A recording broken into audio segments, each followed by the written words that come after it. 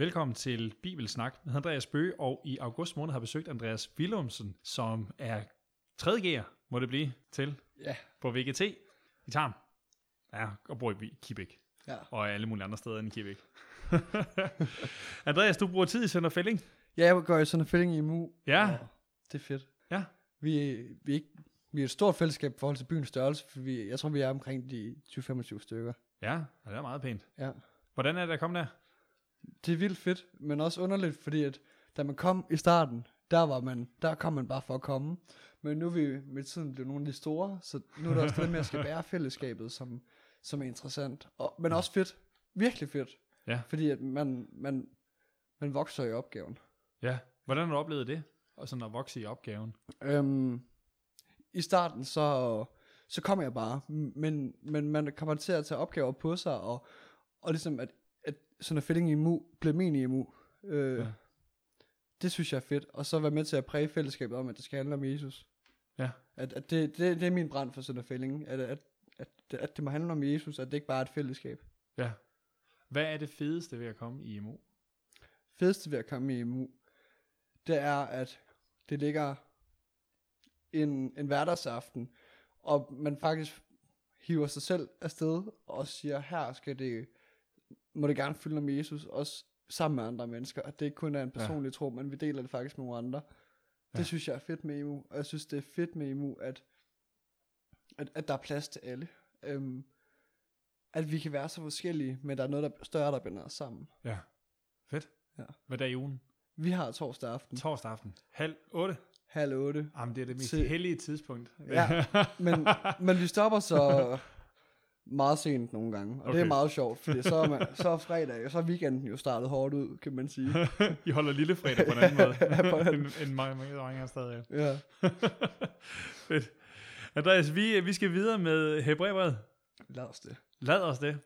Og vi skal i gang med kapitel 10, som spænder sig ud over 39 vers.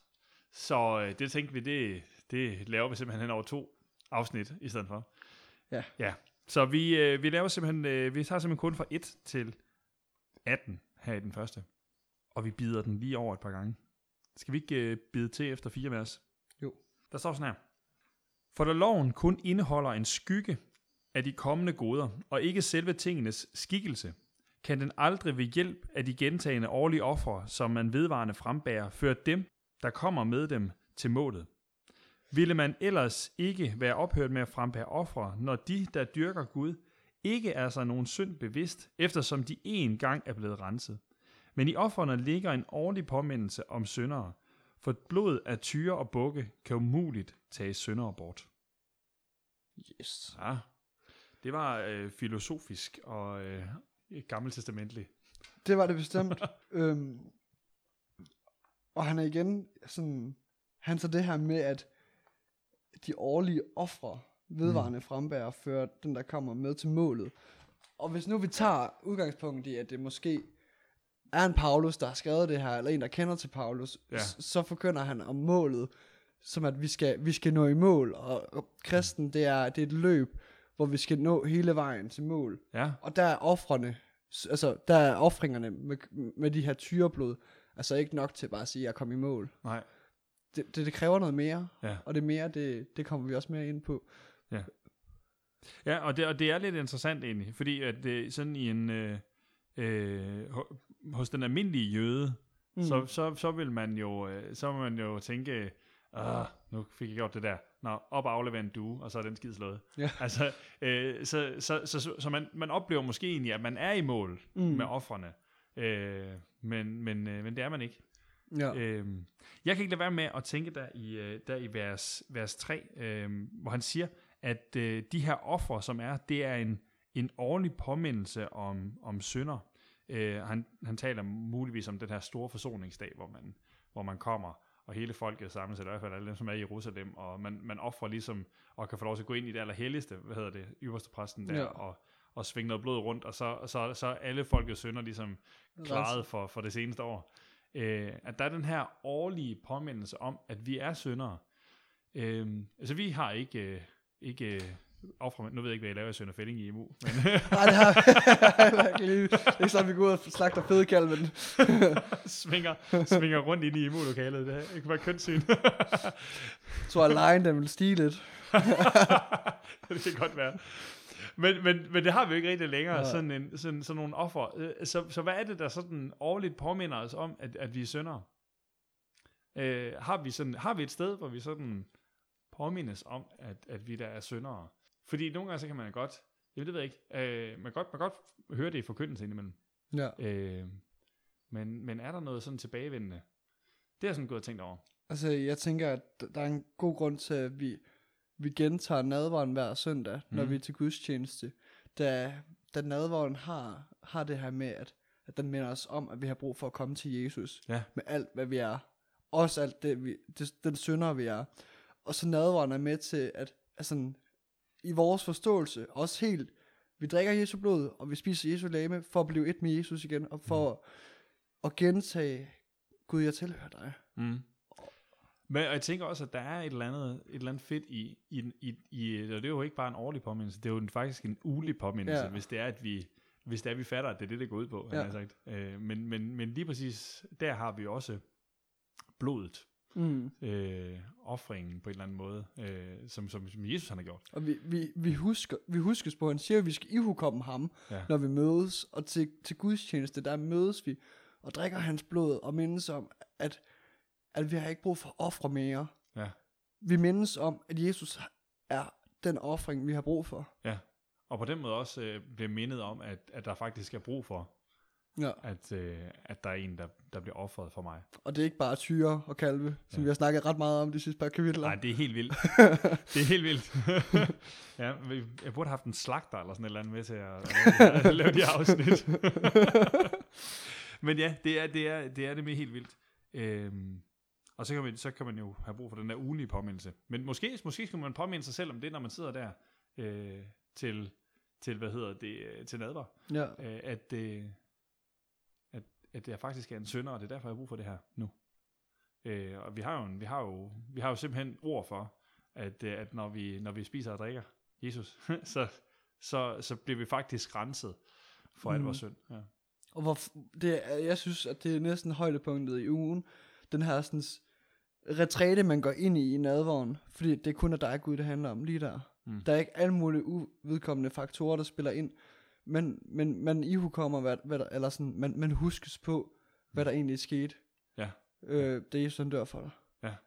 Det er sjovt med nadveren, ikke? Fordi jeg har altid, det har virkelig taget mig mange år, at lære at elske nadveren på en måde. Det har jeg aldrig sagt mig en skid. Men de seneste par år er det bare, at nadveren simpelthen blevet større og større for mig, på en eller anden måde. Jeg ved ikke, om det er, der er både det her fællesskabet i det, at nu træder jeg ind og spiser Jesu Kristi legeme og blod, ligesom nogle af de store har gjort før mig. Ja. Altså, Luther gjorde det samme. Peter, helt tilbage, gjorde det samme. Altså, det er det her fællesskab, jeg træder ind i, når jeg faktisk gør det samme. Men også det, at Jesus, han ligesom skyller mig ren. Ja. Men det har taget mig mange år at lære det. Jamen jeg tror, at det blev tydeligt for mig på efterskole, hvor vi havde en hel uge om nadverens betydning. Ja. Og man kunne bare se, hvordan vi som fællesskab blev påvirket af, at hende her, den kvindelige lærer, hun bare delte liv om, hvordan er hendes forhold til nadver var, og hvordan det fik påvirkning på os. Ja. Ja. Fedt. Ja. Skal vi ikke læse lidt videre? Jo. Fordi det bliver bare bedre og bedre. Det gør det. Vi skal starte med, og vi kan måske ikke bare løfte sløret for her, at nu kommer der et gammelt testamente citat, så man skal ikke undre sig. Han går simpelthen videre i vers 5 med sådan et. Derfor siger han, da han træder ind i verden, slagtoffer og afgrødet offer vil jeg ikke have, men et legeme har du beredt mig. Brandoffer og syndoffer ønsker du ikke. Der siger jeg, se, jeg er kommet. I bogrullen er der skrevet om mig, for at gøre Guds vilje. Mens han først siger, slagtoffer, afgrødet offer, brandoffer og syndoffer vil jeg ikke have, og du ønskede dem ikke, og det er dem, der frembæres som offer ifølge loven. Så fortsætter han, se, jeg er kommet for at gøre din vilje. Han ophæver altså det første, for at sætte det andet i kraft. Og efter hans vilje er vi blevet helliget, ved at Jesu Kristi legeme er blevet ofret. Og så kommer den en gang til. En gang for alle. Hvad tænker du, Andreas? Jeg tænker først og fremmest, at det er vanvittigt fedt, at han siger, i bogrullen er der skrevet om mig for at gøre din vilje, Gud. Fordi at Jesus, han taler faktisk de kloge farisæers sprog, for det han siger, der er skrevet om mig her. Det er sådan her, du kan notere mig her. Det her, det vil gå i opfyldelse her. Ja. Og igen, så formår forfatteren igen at understrege fra Hebræerne, som er et brev, altså til Hebræerne, som er et brev til jøderne, at han har vidnet om sig selv hele tiden. Ja. Og så bare det her, sådan, den her profeti fra Esajas, brandoffer, syndoffer, ønsker du ikke. Ja. Det er jo et vanvittigt altså en vanvittig profeti, der allerede er 500 år før Jesus. Ja, og som bliver smidt ind i en tid, hvor det er, at brandoffer, afgrødoffer og bla bla bla, det er det vigtigste. Og det er det også, det har det været før, det har det været også efter det. Så det er fuldstændig sindssygt, at vi simpelthen har profetier inde i Gamle Testamentet, som peger frem på, at det er ikke sådan, det skal være. Og det er vigtigt, at det er der, for det betyder, at det i Nye Testamentet, det er ikke en ny religion. Ja. Det hænger sammen med Gamle Testamentet, det er simpelthen bare en fortsættelse. Men alligevel så er det den profeti, som jøderne tager allermest afstand til. Og der er det bare fedt at kunne finde andre profetier, for eksempel i Zakarias kapitel 12, vers 10, hvor der står, at de gennemborede ham, og de ville ikke have noget med ham at gøre. Altså det her med, at det ville bare, altså mennesker ville ikke have noget med Jesus at gøre. Altså de ville ikke anerkende, at han var Guds søn. Ja. Der var simpelthen, der er også profeteret en modvilje mod Jesus. Ja. Det kan vi også finde om i Esajas, at vi vil ikke have noget med ham at gøre. Er det Esajas 53? Måske. Ja. Herrens lidende tjener. Men det, så det er også allerede forudsagt, at han ikke vil have noget med ham at gøre. Ja. Der vil komme stor modstand.